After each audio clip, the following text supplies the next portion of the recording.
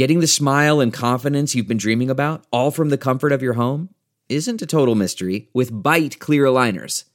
Just don't be surprised if all your friends start asking, "What's your secret?" Begin by ordering your at-home impression kit today for only $14.95.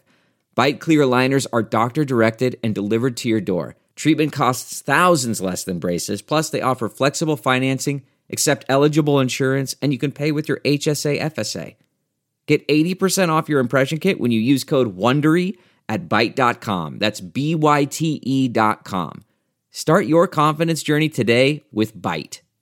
Delve into the shadows of the mind with Sleeping Dogs, a gripping murder mystery starring Academy Award winner Russell Crowe. Now available on digital. Crowe portrays an ex-homicide detective unraveling a brutal murder he can't recall. Uncovering secrets from his past, he learns a chilling truth. It's best to let sleeping dogs lie. Visit sleepingdogsmovie.com/Wondery to watch Sleeping Dogs, now on digital. That's sleepingdogsmovie.com/Wondery. CarMax is putting peace of mind back in car shopping by putting you in the driver's seat to find a ride that's right for you. Because at CarMax, we believe you shouldn't just settle for a car. You should love your car. That's why every car we sell is CarMax certified quality, so you can be sure with upfront pricing that's the same for every customer. So don't settle. Find love at first drive and start shopping now at CarMax.com. CarMax, the way car buying should be. Welcome to the Science of Success. Introducing your host, Matt Bodnar. Hello, everyone, and welcome to another episode of the Science of Success, the #1 evidence-based growth podcast on the internet with over 5 million downloads and listeners in over 100 countries. So you are in great company here today. My name is Austin Fable, and I'm excited to tell you about our interview today with Carey Lohrenz. Carey Lohrenz is not only a Wall Street Journal best-selling author, a designated and highly sought-after keynote speaker, but she was also the first female F-14 Tomcat fighter pilot in the U.S. Navy. She is the author of Fearless Leadership, High-Performance Lessons from the Flight Deck. This was an incredible conversation. Carey is just a phenomenal and fascinating individual to begin with. We dig into a ton of the lessons from her book, how we can ourselves become fearless leaders, but also what the journey was like to becoming the first female F-14 Tomcat fighter pilot in the U.S. Navy, what the training was like for that, some of the mental setbacks, and what it's like to really be a pioneer in her field. I know you're going to love it. It was a pleasure speaking to Carey, and we're already in discussions to have her back on for a round 2. But first, before the interview, are you a fan of the show? If so, go to www.successpodcast.com today and sign up for our email list. It's the best place to keep up to date with all of our brand new content, get exclusive content for our email subscribers, and when you sign up, we're going to send you our free course called Create Time for What Matters Most. Now, are you on the go? Maybe you're at the gym. That's totally fine. Just text the word SMARTER, that's SMARTER, to 44222 today to get started. Again, Carey was just an absolutely fascinating interview. I know you're going to get a lot out of it. She was just incredible to talk to. And without further ado, here's my interview with Carey Lohrenz. Carey, welcome to the Science of Success. Woohoo! Thanks for having me here. So you've got an incredible background. I mean, you've really done it all, from being the first female F-14 Tomcat fighter pilot to being a best-selling author. You know, to start out, can you just share with the listeners a little bit more about you, your work, and your journey thus far?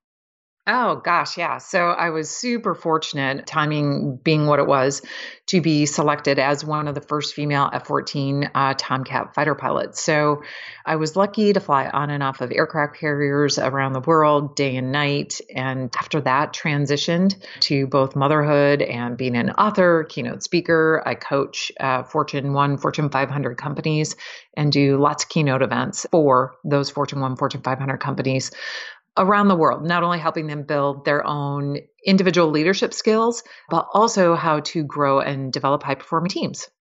It's fascinating work and an incredibly fascinating background. I'm really looking forward to digging in today. I'm curious, though, did you always know you wanted to be a pilot? I feel like I've got a couple of friends, just a handful, who are actually pilots right now in the Air Force, and they seem like they were made for it. Was that the case for you, or was there a moment where you kind of decided that you wanted to be a pilot? I always knew from the beginning that I'd be an aviator. Flying was in my blood. My dad was a Marine Corps C-130 pilot and flew over in Vietnam. And I've got an older brother who, just a year older than me, we grew up playing with all of my dad's flight gear. And he had bought this bar over in Japan. And, we had these bar stools that were, I don't know, some big wood things. And we'd always tip him over and put all of his flight gear on and pretend like we were in our airplanes with silk maps flying all over the place. So I think we both knew that somehow we would be involved in aviation. And that path is not always clear for anybody.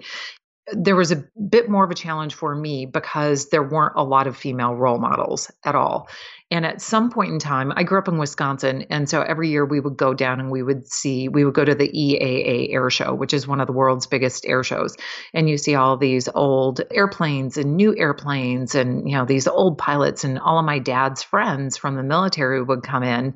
And we were fortunate that we would always be able to sit kind of around the edges, and they'd start having their scotch or their whiskey or whatever, and they'd start telling stories and their hands would start flying.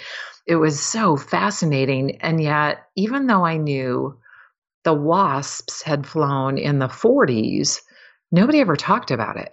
And so there were really few role models. And as I went through college and I was thinking about it, I was a rower in college and I'm like, well, how can I do this? And I only told a few people about my dream to fly because when I was in school and I would mention, I'm kind of considering this and I don't just want to be any old pilot. I want to be a naval aviator. People would be like, why do you want to do that? That's too hard. And it was like I'd get my little dream stomped on right away because nobody was familiar with it. No matter kind of who you are, what it is you want to do, when you think you want to do something, you will always run into barriers about people telling you, why do you want to do this? Or I don't know, that doesn't seem like that might be a good fit for you. You have to figure out, what is that path going to look like? What is it going to take to get there? And then be willing to do the work, regardless of those barriers and obstacles. It was a bit of a challenging path, but I went to the University of Wisconsin. So there are only 3 ways you can become a naval aviator. You either go to the Naval Academy, earn a flying slot, go through an ROTC program at any college in the US, and then get a flying slot out of that designation, or you do what I did, where you're a regular college graduate. And I went through Aviation Officer Candidate School, which is essentially a 14-week program that takes you on this path from being a regular college graduate to earning your officer commission. So it's 14, 16 weeks of nonstop academics, nonstop extreme physical training, and just constant pressure where they are trying to break you every single day. And it's kind of cool because historically it's the place where legends were made. At AOCS, Neil Armstrong went through there, Buzz Aldrin, John McCain. So a lot of history. It's a very, very intense, extraordinary program that has one of the highest washout rates in all of the military training, because it's this extreme combination of drinking from a fire hose, of academics, physical training, discipline, all of this stuff. And then if you make it through there, then you're on your way to flight school. Definitely not an easy path. And I think, speaking candidly here, I think it's so incredible to hear, because you talk about, these dreams you had as a kid and you never gave up on them and you always pursued them despite the lack of female role models in the industry you were going for. And now you've really evolved, and through your hard work and perseverance, you've really become that role model for people, young women that may have been or may be just like you were, that have these dreams and they actually have somebody to look up to now that they can relate with. Why do you think it is that you were one of the first female F-14 pilots? I'm just curious as to why this didn't happen sooner. What were sort of the limitations behind it? Well, there was a law in place that said women could not fly in combat. So when women first started flying in the military in the late 70s, there was this law in place that said women could not fly in combat aircraft. And it wasn't until the late 80s, some of those women who started kicking open that door kept advocating for it and advocating relentlessly, because what we all know is that from a promotion and a leadership perspective, if you don't have combat service in some place checked, that you've checked that box, you are not as promotable as other people, which then puts an artificial choke point on that leadership promotion pipeline, which means you are never going to be represented. You're never going to have all the voices at the table.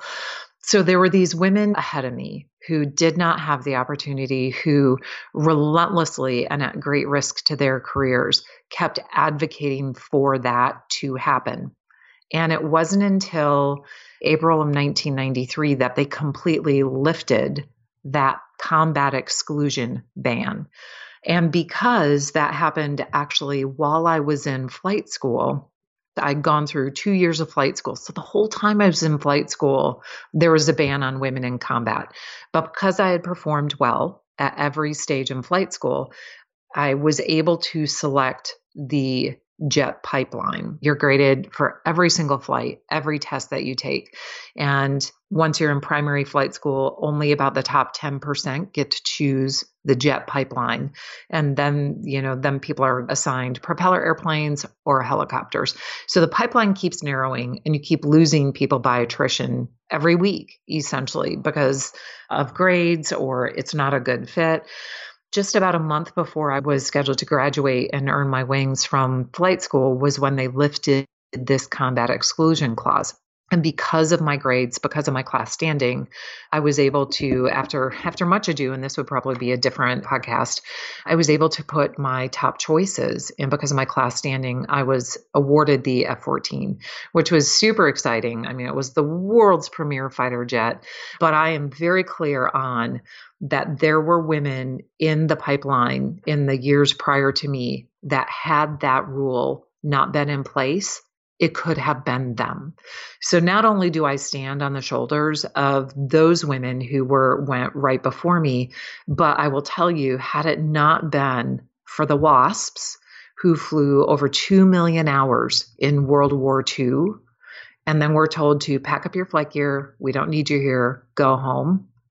That is what gives you, I think, an extra percentage or an extra bit of metal inside of you that you realize you are not here alone. And but for were it not them flying in the 40s when they were told you're not good enough, you're women, why are you not here? But they were actually the ones who affected our capability to win World War II. I would have never had the opportunity. So I want to be super clear on that it wasn't because, I'm so awesome and look at me, this is fantastic. I stand on the shoulders of the great people who went before me. Yeah, man, I think you just put on a masterclass of really what I think is a perfect mindset when it comes to leadership and being humble and making sure that you appreciate those who may have paved some of the path before you got there. But also just the fact that you went through this rigorous physical and mental training the whole time, not knowing if this ban was going to get lifted. And then, just so happens a month before graduation, it does. But to be able to stay that physically and mentally dedicated and sharp, knowing that you might not even get your ultimate goal due to some, pardon my language, bullshit ban, but still pushing through, really, I think that's how you find opportunity in life is you had some uncertainty in front of you, but you did not let it affect your work ethic. You still continue to strive to be the best in your class, and the universe kind of opened itself up at the right time. Absolutely. And I'm not trying to be self-deprecating in any way, but I'll tell you what, I showed up at AOCS. There were guys there who were aerospace engineers. There are guys there who ran 4-minute, 30-second miles. They were like Greek Adonises. They were built like brick houses. And you look around and you're like, oh my God, I'm never going to run a 5-minute mile. I'm not going to be able to do 200 push-ups in 2 minutes. But there are things I can do. And what happens is that there are 3 personal elements that I really would drop anchor on that I think anybody has the capacity to leverage, and that is courage, tenacity, and always operating with integrity. Those of us who, when you're in the midst of it, when you're drowning, when you're literally entering hour number 2 of doing jumping jacks nonstop because somebody in your squad did something. Maybe they flunked a test. Maybe they dropped their rifle during drill, but your drill instructor is furious and you are doing 2 hours of jumping jacks and people are dropping like flies. If at that point in time, your only purpose or dream had been, I want to fly fighters or I want to serve my country and be a naval aviator, that's probably not going to get you through. You have to be able to have this flexible mindset that you keep this dream and this purpose and this goal deep within your heart, but where you in the present can focus on your span of control. And what do I mean by that? You have to be able to understand in the depths of despair and the depths of overwhelm what you can control, what I call your span of control. And that means that instead of thinking, oh, this is way too hard, this is BS, this is not what I got my aerospace degree for, you think, I can do jumping jacks for 30 seconds. I'm going to do them for the next 30 seconds. I'm going to prove this guy wrong, that I don't care, that he can't beat the dream out of me just because this is hard. Because too often what I think we see now is that people see this vision of success and they think, I want that. Because as we were talking about offline earlier, it's the yellow Lambo, it's the big house, it's the position, it's the positional authority or the perception of power. But they haven't thought about the work that it's going to take to get there, and or that it's your ability to focus on what matters and stay in the moment and make it that next 5 minutes, make it that next 15 minutes, make it to the end of the day, and to be able to dig in and do the work when no one's watching you. It's critical, and it is a step in the path of success that you cannot skip. And if you do skip it, hand over heart, I promise you're only going to be at the top of that mountain for a very short time. Yeah, you can't skip the hard work. And we had a great conversation before we started recording about all of this. And I think it reminds me kind of like the world we live in now. And you and I had a nice discussion on social media and what, that really means for the world. But you hear all about these overnight successes. It's a pretty common topic of conversation, but there really is no such thing, right? I mean, you might hear about how this guy just came on the scene and boom, like all of a sudden millions of downloads and they're everywhere, but you don't see, it reminds me of the picture of Jeff Bezos in that small little office with Amazon spray painted on a piece of cardboard. You don't see that. What you see is the Forbes richest man lists. And if you don't have that dedication to the work and, like you said, truly believe in your heart in what you're doing, you're not going to get through the work. And that's why so many people that post, 5 social media posts and they want to become a CEO and famous, they get frustrated and they quit because they want the title, they want the Lambo, but they don't have the ability to get down in the dirt and do the work it requires. That's right. And it's this misperception of what work actually is. Like we were talking, yes, I'm on social media. And up until the last couple of months, because we're recording this during a pandemic, in my job, I was doing up to 100 keynotes a year. And I only share that for context. And so because I was on the road and I have 4 kids, so because I was on the road a lot, and as soon as I come home, I'm constantly, I'm on the phone, texting my kids, I'm FaceTiming, I'm managing all of these things. That's not where I put my effort. My effort is put on what can I do serving my clients to generate value, not worried about, oh, have I posted a great picture? How does this look? And ooh, people need to see my super awesome car, right? I'm actually in the trenches doing the work. And so my question, for people, when we think about success, it's easy to think it's come easy for other people. But at the end of the day, I think everybody needs to determine a couple of things. First, what does success actually look like for you? Not for somebody else, not what you think it should look like, but for you. And then, how bad do you want it? And I would put that on a square and put that on Instagram. Because I'll give you a quick example. So again, when I started flight school, I did not have the advantage of having an aerospace engineering degree or structural engineering degree or something like that. Okay, picture this. It's Friday afternoon when a thought hits you. I can spend another weekend doing the same old whatever, or I can hop into my all-new Hyundai Santa Fe and hit the road. With available H-Track all-wheel drive and 3-row seating, my whole family can head deep into the wild. Conquer the weekend in the all-new Hyundai Santa Fe. Visit HyundaiUSA.com or call 562-314-4603 for more details. Hyundai, there's joy in every journey. Okay, picture this. It's Friday afternoon when a thought hits you. I can spend another weekend doing the same old whatever, or I can hop into my all-new Hyundai Santa Fe and hit the road. With available H-Track all-wheel drive and 3-row seating, my whole family can head deep into the wild. Conquer the weekend in the all-new Hyundai Santa Fe. Visit HyundaiUSA.com or call 562-314-4603 for more details. Hyundai, there's joy in every journey. Okay, picture this. It's Friday afternoon when a thought hits you. I can spend another weekend doing the same old whatever, or I can hop into my all-new Hyundai Santa Fe and hit the road. With available H-Track all-wheel drive and 3-row seating, my whole family can head deep into the wild. Conquer the weekend in the all-new Hyundai Santa Fe. Visit HyundaiUSA.com or call 562-314-4603 for more details. Hyundai, there's joy in every journey. I normally find bras to be so uncomfortable and constricting, but Skims has changed that. You know I love Skims underwear, so I finally tried their bras, and Skims has delivered again. Skims bras are worth the hype for the amazing shape and support they give, but what I wasn't expecting was how comfortable they are too. I've tried so many bras in the past, and the main issue that I have is that they weren't supportive enough, to the point where they felt slouchy. I love my Skims wireless form bra because it's so comfortable and supportive. The older I get, the more I care about actually being comfortable in what I wear every day. And with my wireless form bra, I no longer have to sacrifice my comfort for the support I need. Shop Skims bras at skims.com, now available in 62 sizes, 30A to 46H. Plus, get free shipping on all orders over $75. If you haven't yet, be sure to let them know we sent you. After you place your order, select podcast in the survey and select our show in the drop-down menu that follows. Save on Cox Internet when you add Cox Mobile and get fiber-powered internet at home and unbeatable 5G reliability on the go. So whether you're playing a game at home, Yes, goal!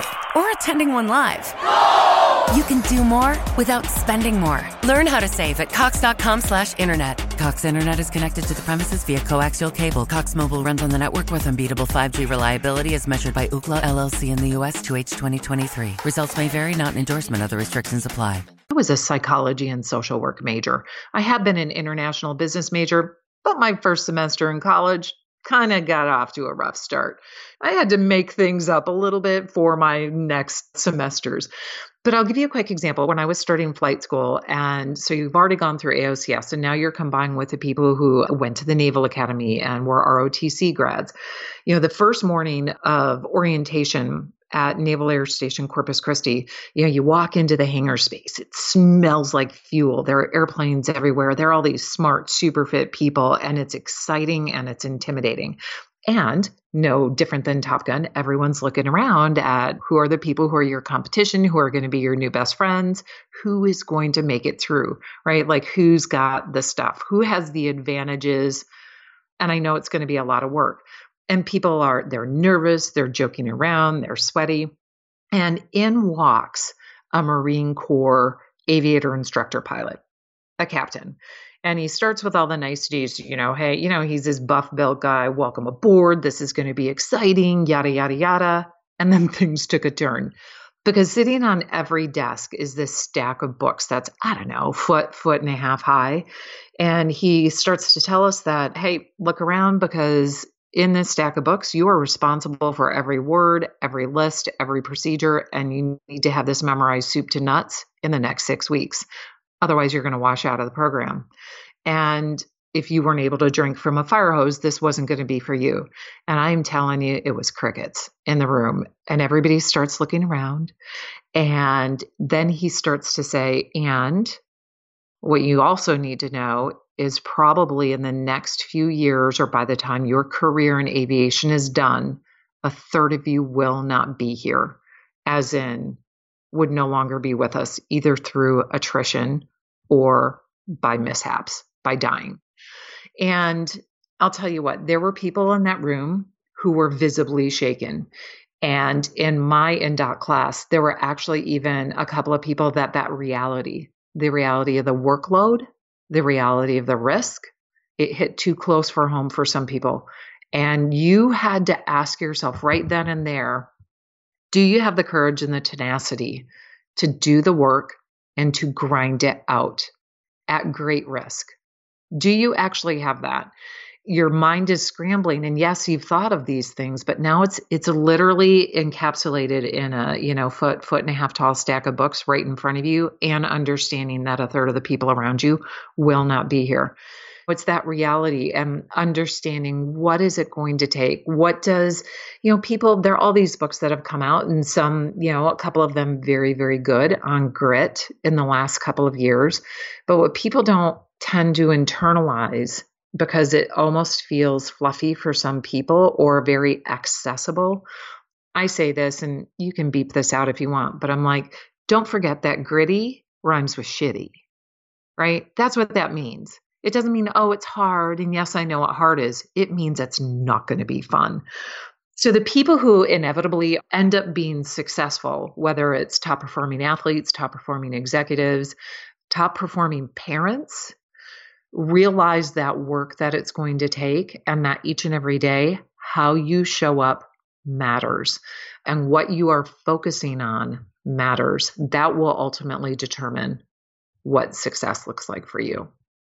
Yeah, I think it's such a powerful message, and so many insights there in that story too. I mean, just the idea of a foot tall stack of books just gives me a little bit of a shiver down my spine in the first place.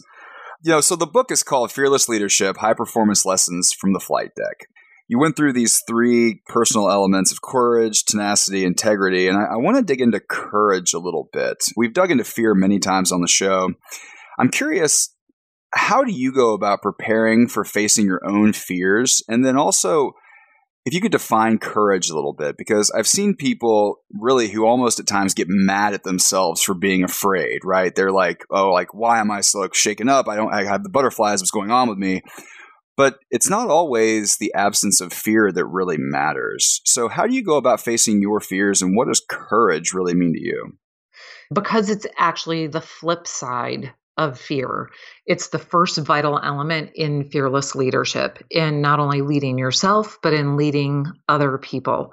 If you can cultivate courage in yourself, then you are going to have what it takes to see those limitless possibilities for your future, and to tamp down the voices telling you that you can't do it, and whether those are internal or external. And it takes exercising this and understanding that the first step in any leader's journey is accepting the fact that you are worthy of being a leader, and that it's going to take you starting from where you are with what you've got and go where you want to go. And all it takes is having that courage, that just that momentary flash of enough to jump at the opportunity or take action when the opportunity comes along.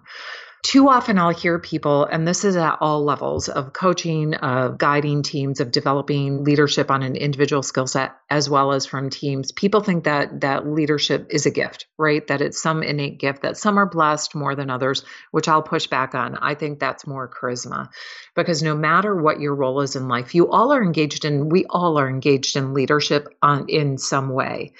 And stepping up and taking ownership and accountability of your leadership personally in your career is going to take courage.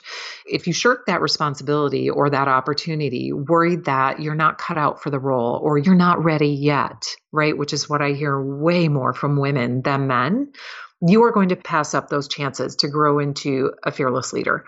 So what I don't ever want people to think is, when I'm talking about fearless leadership, that means you're going to be super comfortable, right? Like, hey, I've got this all figured out. No, what that means is you're going to feel sweaty. You're going to feel a lump in your throat or a pit in your stomach, or even some verp coming up, And that's okay, because if you don't, if you're not considering the possibility of failure, if you're not considering the risks, you're kind of crazy. Like, you better be de-risking things. You better be thinking about that. You can darn well bet your bottom dollar that we do that as fighter pilots. We're not running around with our hair on fire, right? We are, well, sometimes we are, but we are like high performing, high risk managers. So understanding that it takes courage to do that. And it doesn't mean that you have to be brave all the time. It is about you summoning up the courage to be willing to step into the ring, be willing to go after it time and time again. And that does not mean you have to be brave 100% of the time.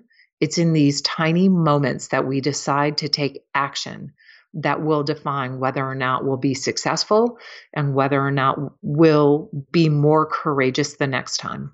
Because every time you choose to stare fear in the face or stare that anxiety that you're feeling, that sweat, all those things that we just talked about, every time you do that, you feel that, and you take action anyway, you build more strength, courage, and confidence to go a little further next time. So true. And I want to dig into a little bit more of the de-risking and then kind of the debriefing that I know you've talked about in the past, but I also want to touch on tenacity real quick. Obviously, throughout your career, I'm sure you've hit different barriers that you've broken through. And you mentioned, you hear, especially from women, you're not quite ready yet. Explain kind of in detail what tenacity means, because, I can think of it and think it's just plow forward, move forward, move forward, move forward. And I think of it in like physical context a lot of times, but I imagine that there's some nuance to tenacity when it comes to treading new ground and doing things that haven't been done before and really breaking what are standard norms in any organization. What role does tenacity play, and what's kind of the nuance in that? So tenacity is, at the end of the day, it's just sticking to it even when it's hard. That's my very non-scientific, but working with high performers, Olympians, top executives, other people in military fields, that's what it boils down to. It boils down to sticking to it when it's even hard. So if you think about courage, it takes courage for leaders of any stripe to think, why not me, and to go for it. But it takes tenacity once you've made that decision to keep pushing and keep striving and keep working hard when the novelty of those first decisive moments wears off. It's when that path ahead looks really bleak or uncertain, or there are challenges and you keep running into roadblock after roadblock. So think of courage as like that 20-second sprint, but tenacity is the 5, 6, 7-hour marathon when you're the last one, right? When they're picking up the cones behind you, just waiting for you to stop. And yeah, and we all have, right? In some way, shape, or form, maybe not at 26.1 miles, but at some place in life. So it's about having that willingness to keep at it, because if you can't do that, success in any way, shape, or form is not going to be possible. And the more tenacious you become, the more you develop this bias for good judgment and action. You have to actually go out and do it. And it's the doing it part that comes first. When you learn to take action, even in situations where you're feeling stuck and frustrated and intimidated, and you're facing what could feel like a searing unknown, you increase your ability to get through situations that demand commitment. And I think we're at a time and place right now where for so many people, there's been this really clear path ahead. If I do this, then I know the next stop is this. And my little business workshop said just to do X, Y, and Z and success will appear. But right now, and I've advocated this with the leaders that I've worked with and people have heard me speak before nonstop. Oftentimes, this is also about finding a third way. And this is not just about being stubborn. But finding a third way means you have to actively innovate and look for other ways to get done what needs to be done. This is about showing tenacity when you feel like giving up. But if we're going to stay relevant, if we're going to stay successful and be able to bring people with us on this journey and serve our communities, our friends, our families, our clients, you're going to have to stick with it and do the hard work and be willing to grind it out and stay focused on what matters. What's up, everybody? This is Austin Fable, producer and co-host of The Science of Success. This episode of The Science of Success is brought to you by the mobile app Best Fiends. That's Best Friends, but without the R. Best Fiends is honestly one of the best mobile games I've ever played. If you're looking for a truly fun and engaging way to pass the time, while enjoying a great story, some awesome visuals, Best Fiends is absolutely for you. Guys, seriously, I'm already on level 120. Beat that. And I've been having so much fun. I'm loving the visual design, the challenging problem solving, and more. And the game is updated each month, so there's always a new look and feel. But see, what I really love is as you progress, the levels require you to think differently and use new tactics to get to the next level. It's really a true what got you here won't get you there kind of scenario, but in the best possible way. Best Fiends also doesn't require you to have Wi-Fi to play, so you can really play anywhere you are. Listen, you got to check it out. Once you do, email me at austin@successpodcast.com and let's be friends. Now, engage your brain with fun puzzles and collect tons of awesome characters. Trust me, with over 100 million downloads, this 5-star rated mobile puzzle game truly is a must play. Download Best Fiends free on the Apple App Store or Google Play. Again, that's Best Fiends. Think best friends, like what we're going to be when you email me when you join the game. But without the R, Fiends, Fiends. That's Best Fiends. Check it out today. Let me know when you do, and let's play together. I love the idea of finding a third way. It reminds me of, we interviewed a gentleman by the name of Alex Banayan who wrote a book called The Third Door. And it really exemplifies a lot of that too. It's a lot of really crazy stories. He hacked how to get on The Price of Right and do all these things, but his message was very similar. It's just that, when traditional ways don't work, you need to get creative and find that third way to get things done. And so many people don't look for those new ways. It makes it even more impactful. You bring business practices from one sector and apply them to another. All of a sudden, it's like, oh my God, you're a genius. But really, it's just common sense in one area and not another. And you're just finding a new way. And one of the things that I always advocate for as well, I call it the 80% rule. And what I mean by that is 80% is good enough. And this isn't like OpEx or Lean or Six Sigma, not the Pareto 80% thing. But I want you to think that 80% is good enough for you to achieve 100% of your dreams and goals. And what do I mean by that? Too often right now, and again, when it comes to even de-risking things, we think that we need everything to be perfect before we launch. We think we have to have our marketing campaign perfect. We think we need to have the perfect fitness regime. We think we're trying to de-risk everything to the point of perfection. And yet, I will share with you in our fast-moving environment and working in very challenging environments where things changed by the second, going at Mach 2. Yes, we've done all the planning, we've done all the preparation, we've done all the hard work so that when change happens, when we can throw that well-made plan out the door, we know that 80% is good enough. We know enough, we have enough situational awareness, and we know what success looks like that we can adapt and adjust as long as we keep taking action and we keep learning. And that is critical. The people who end up being successful, not as a flash in the pan, but over time, the people who remain relevant over time are the ones who have created within themselves and within their team. I don't care if it's a team of 1, a team of 2, a team of 2,000, or a team of 200,000, a culture of excellence and a culture of learning. If you are not willing to learn, and if you think you have it all figured out and you think you're the shizzle, you are done. I think the keep learning thing is just so huge. I mean, I think I've said before that I think the best superpower a human can have is the ability to change one's thoughts and continue learning. So to be able to pivot and take new action based on new information or shift different beliefs. You touched on a ton of things, and I think inevitably, when you're pushing yourself, when you're being courageous, when you're being tenacious, you're going to fail oftentimes, and learning from those failures is so important. If you could just drill down a little bit more on, I believe I've heard you in the past call kind of like the debriefing process to make sure that, you continue to learn from each experience. What's that look like?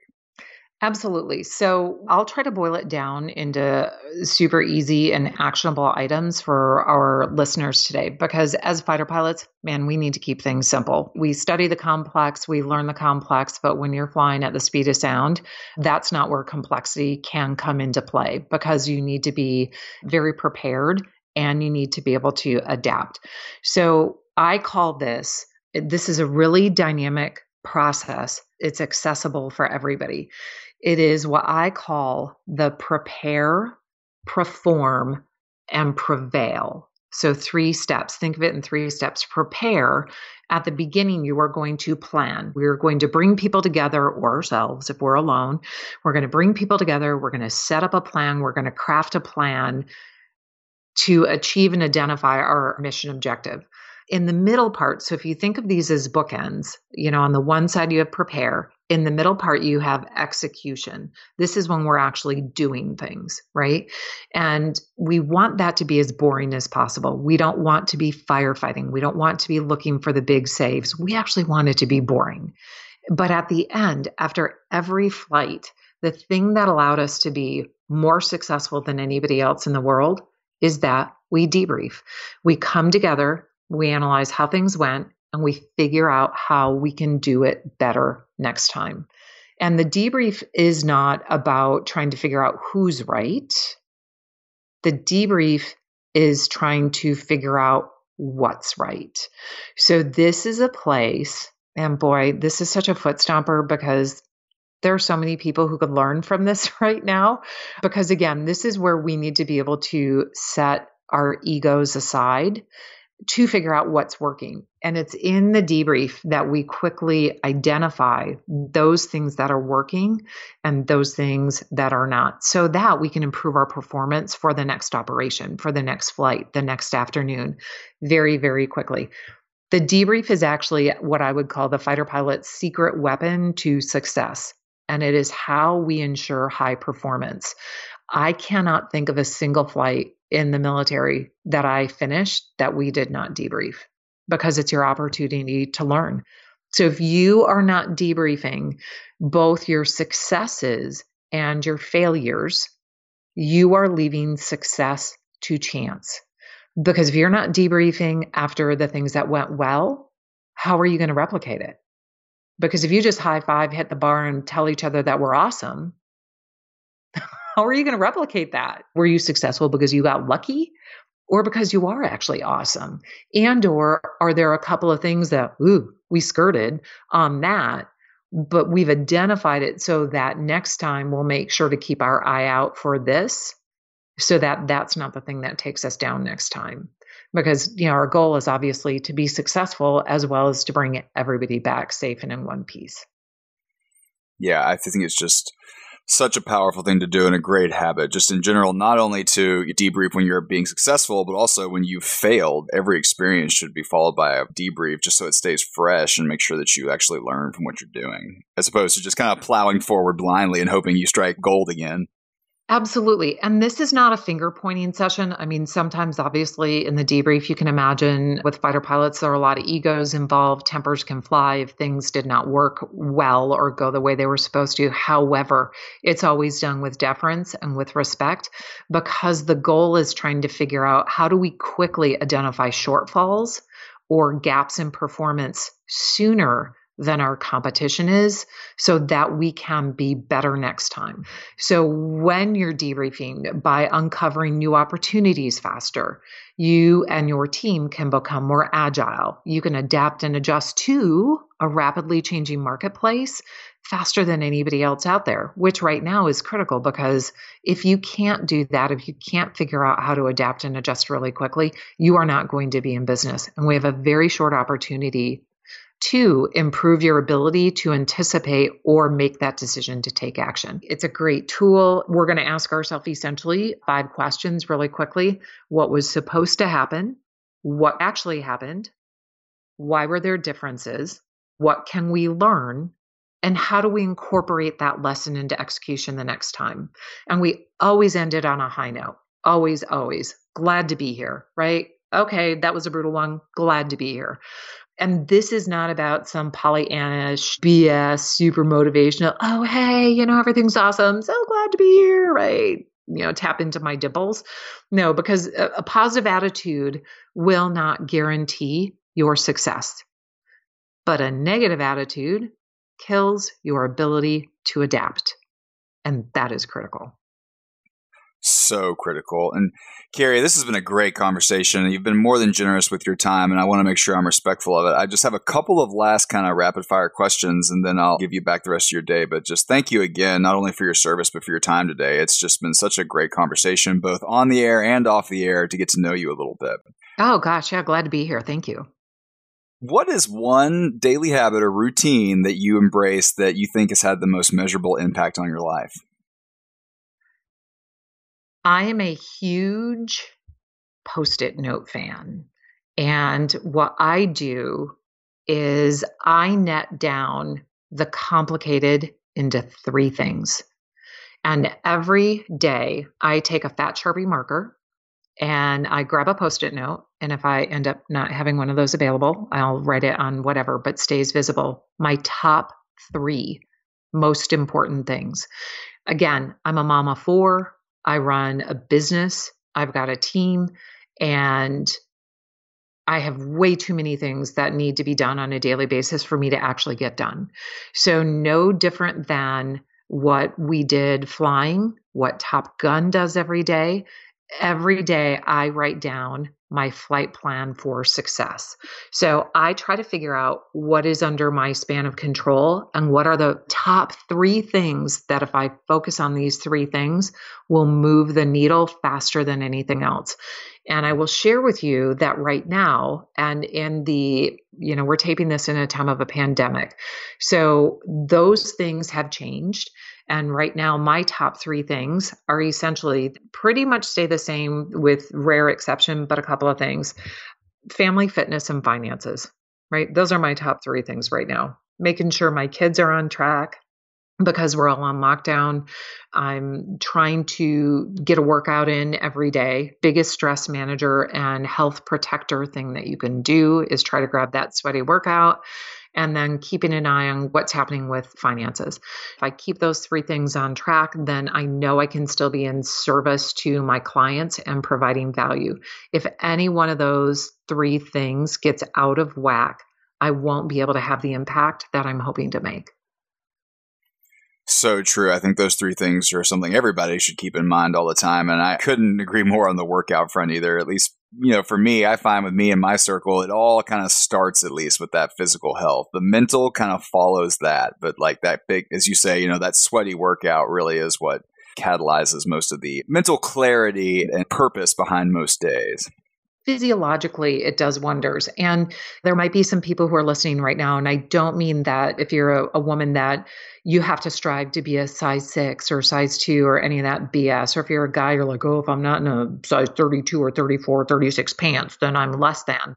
This has nothing to do with that. I've been baking bread every day for the last 3 months. So I promise you that's not my goal.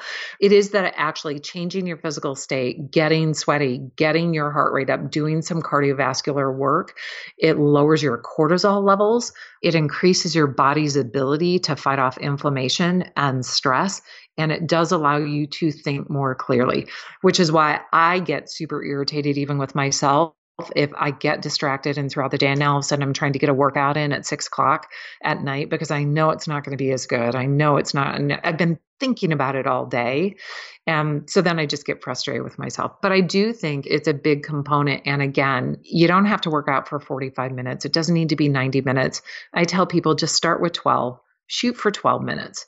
And if you get to 12 minutes and you're like, I literally can't do this anymore, I'm so maxed out. You know what? You got 12 minutes in that you wouldn't have gotten in before. So 12 minutes for me for what, and usually if I'm like, I'm going to work out for 45 minutes or whatever the case may be, and I'm just like, I can't do it. And I'm at minute number 8 and I'm still irritated. Once I get to minute number 12, then I'm like, I'm already here. I'm kind of sweaty. Let's go. So that's a psychological thing, I guess. I don't know. I couldn't agree with you more. I think it's a message we should be preaching a lot more. I mean, like you said, it's not about fitting into your size 0 or your 32-inch waist. It's about just what it does for the rest of your mind. I mean, it's just the effects just compound on each other. I'm curious, too. We talked about this. I gave you a heads up this was coming, but what is your favorite movie? Hands down, Top Gun. I am an unabashed Top Gun fan. I have watched that movie so many times, and I can tell you every place where there's a little disparity or there's something that's not accurate or somebody has sunglasses on and they shouldn't or whatever. And even now, I mean, I think they might have just taken it off. I don't know because they haven't flown for 3 months, but Delta has had it on and I love the soundtrack. I'll play it on flights. I'm trying to write or I'm answering emails and I'll look up, the cinematography is awesome and I love the soundtrack, right? And it's so awesome. And so we were talking about this just for a second and why it also resonates with me. It came out when I was younger. And what was so exciting for me when I got assigned to fly the F-14 Tomcat, I went out to Miramar and the senior guys arcing around the squadrons in different squadrons were the ones who did the flying there in that movie. So now like you'd spy somebody across the, at the O Club or whatever, and they're like, oh yeah, he flew in that scene or whatever. And so like you feel like you're kind of bumping shoulders with legends. It's just cool. Highway to the danger zone. Yeah. When I turned 16 and first got a car, that was the soundtrack I was playing, which looking back on it probably didn't help the speeding I did in high school. No, you can't. You can't. If you cannot not speed when you're listening to that song, I don't know. And I know that even now, I mean, and yeah, there are plenty of other things that get you going, but the initial lead into it, it's a baller soundtrack. It's awesome. They're making a sequel, right? And I also have a couple of friends that have done some of the flying in that. And I'm not going to kid you, hand over heart. And I do not cry easily. I'm a Midwestern stoic through and through. When I saw the trailer to that, I got all sweaty and I thought I was going to cry because I know the cinematography is going to be amazing. I'm a little scared to see the movie because I don't want him to jack up a storyline, but I'm super stoked because I know the cinematography is going to be amazing. And when you've lost a lot of friends in that industry in flying and who gave their lives, I'm just excited for it because it's an honorable way to serve your country and I hope it's cool. I wish they'd make a scratch and sniff movie version because everybody should be able to have that feeling of smelling the sweat and the jet fuel and all that. It's fantastic. Well, with VR these days, you never know. We might not be too far. Also, Tom Cruise doesn't really seem to age, so he'll look probably pretty similar to what he did in the original. Right. Yeah. Yeah. He doesn't seem to age. I'll tell you what, though, and this may be a little bit too much information, but if there was a VR version, I don't know that I would see it because I think I'd probably throw up. Oh. I think there'd be too much because my body would think it was there and it's not. Yeah. It get all my brain would get discombobulated. So I'd probably just see it in a regular theater. There you go. That's probably what I would do too. So just, have the normal experience. This episode of The Science of Success is brought to you by our friends at LinkedIn Jobs. To post a healthcare or essential service job for free, or if you're in another industry and having hiring needs, visit linkedin.com/success. That's linkedin.com/success. Every 10 seconds, someone is hired on LinkedIn Jobs. As a business owner, I know how hard it can be to find good people who meet your qualifications and share your vision. Now, more than ever, we need people with the right skills to support our communities, especially the frontline workers who provide resources and care for those most in need. To help, LinkedIn is offering free job posts for healthcare and essential service organizations that need to quickly fill critical roles with the people who help us all. If you are hiring for one of these organizations, job posts on LinkedIn can help you quickly find the right people for your front line. LinkedIn Jobs screens candidates for the soft and hard skills you need and goes way beyond the flat, one-dimensional resumes to help you find someone who's going to be a perfect fit in both terms of skill, but also in culture. LinkedIn can help you find frontline workers from its active community of over 675 million members, so you can find the right person to quickly fill those critical roles. To post a healthcare or essential service job for free, or if you're in another industry and have hiring needs, visit linkedin.com/success. Again, that's linkedin.com/success. Terms and conditions apply.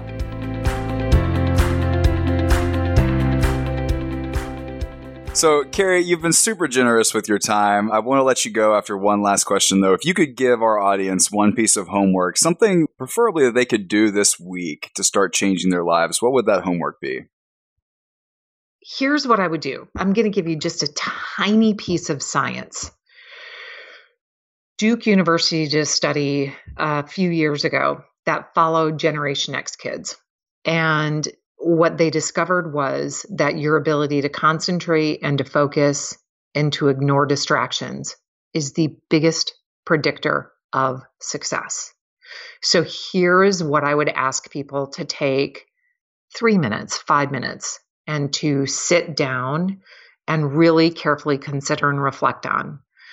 What can you do right now that is under your span of control? When you shut down social media, when you shut down the news, what can you focus on that is under your span of control that will make your world a little bit better, or your ability to affect a change, find a job, make a difference, be able to be innovative? What can you do? What can you look at that's under your span of control? Name 3 things that you actually actively can take action on and go do them.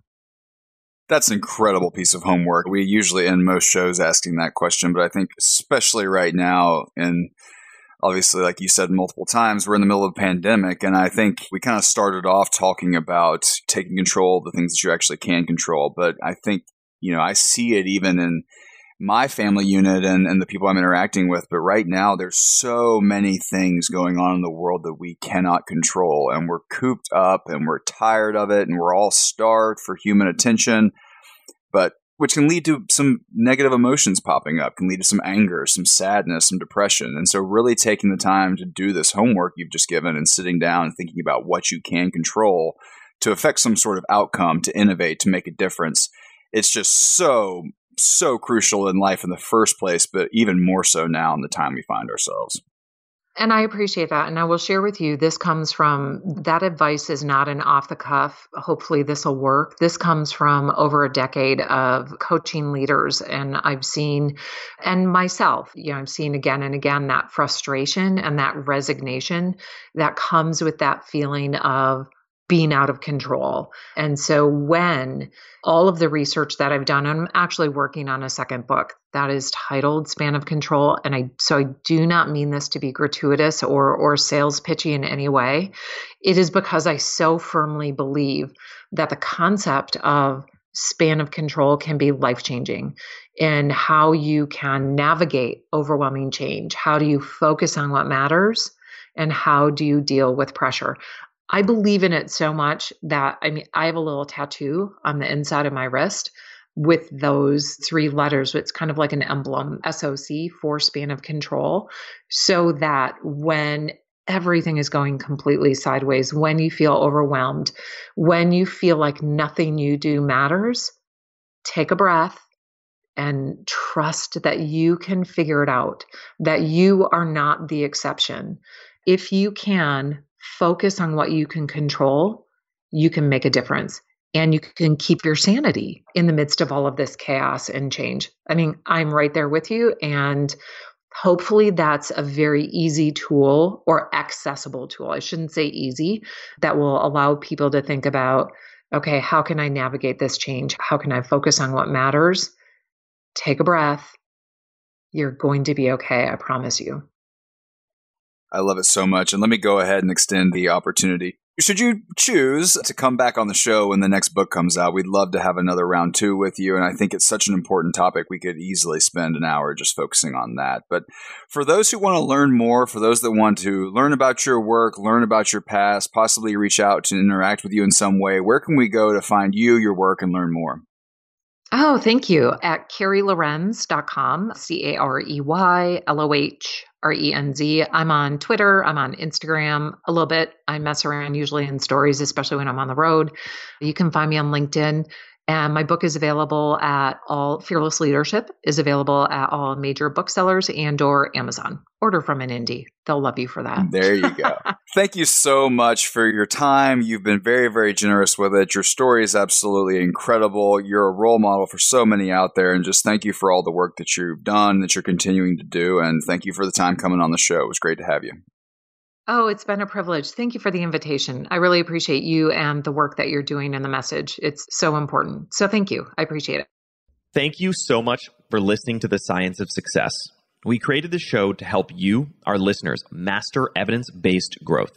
I love hearing from listeners. If you want to reach out, share your story, or just say hi, shoot me an email. My email is matt@successpodcast.com.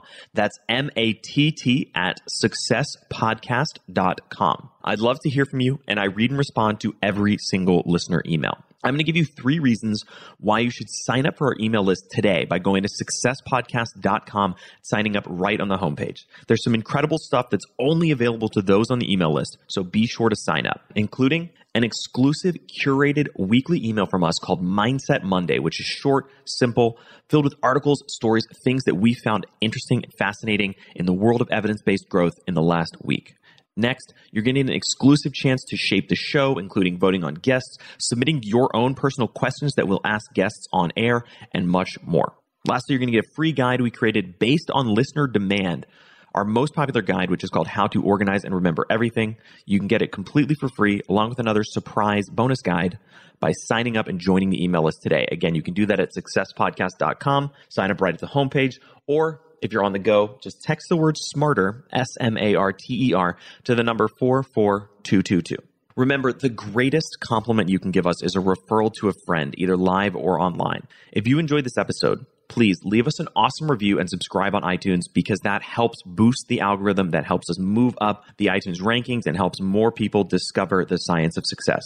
Don't forget, if you want to get all the incredible information we talk about in the show, links, transcripts, everything we discuss, and much more, be sure to check out our show notes. You can get those at successpodcast.com. Just hit the show notes button right at the top. Thanks again, and we'll see you on the next episode of The Science of Success.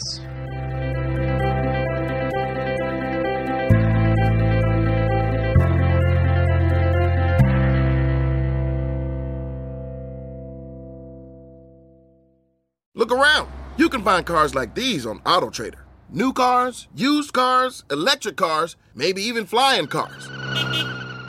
Okay, no flying cars, but as soon as they get invented, they'll be on AutoTrader. Just you wait. AutoTrader.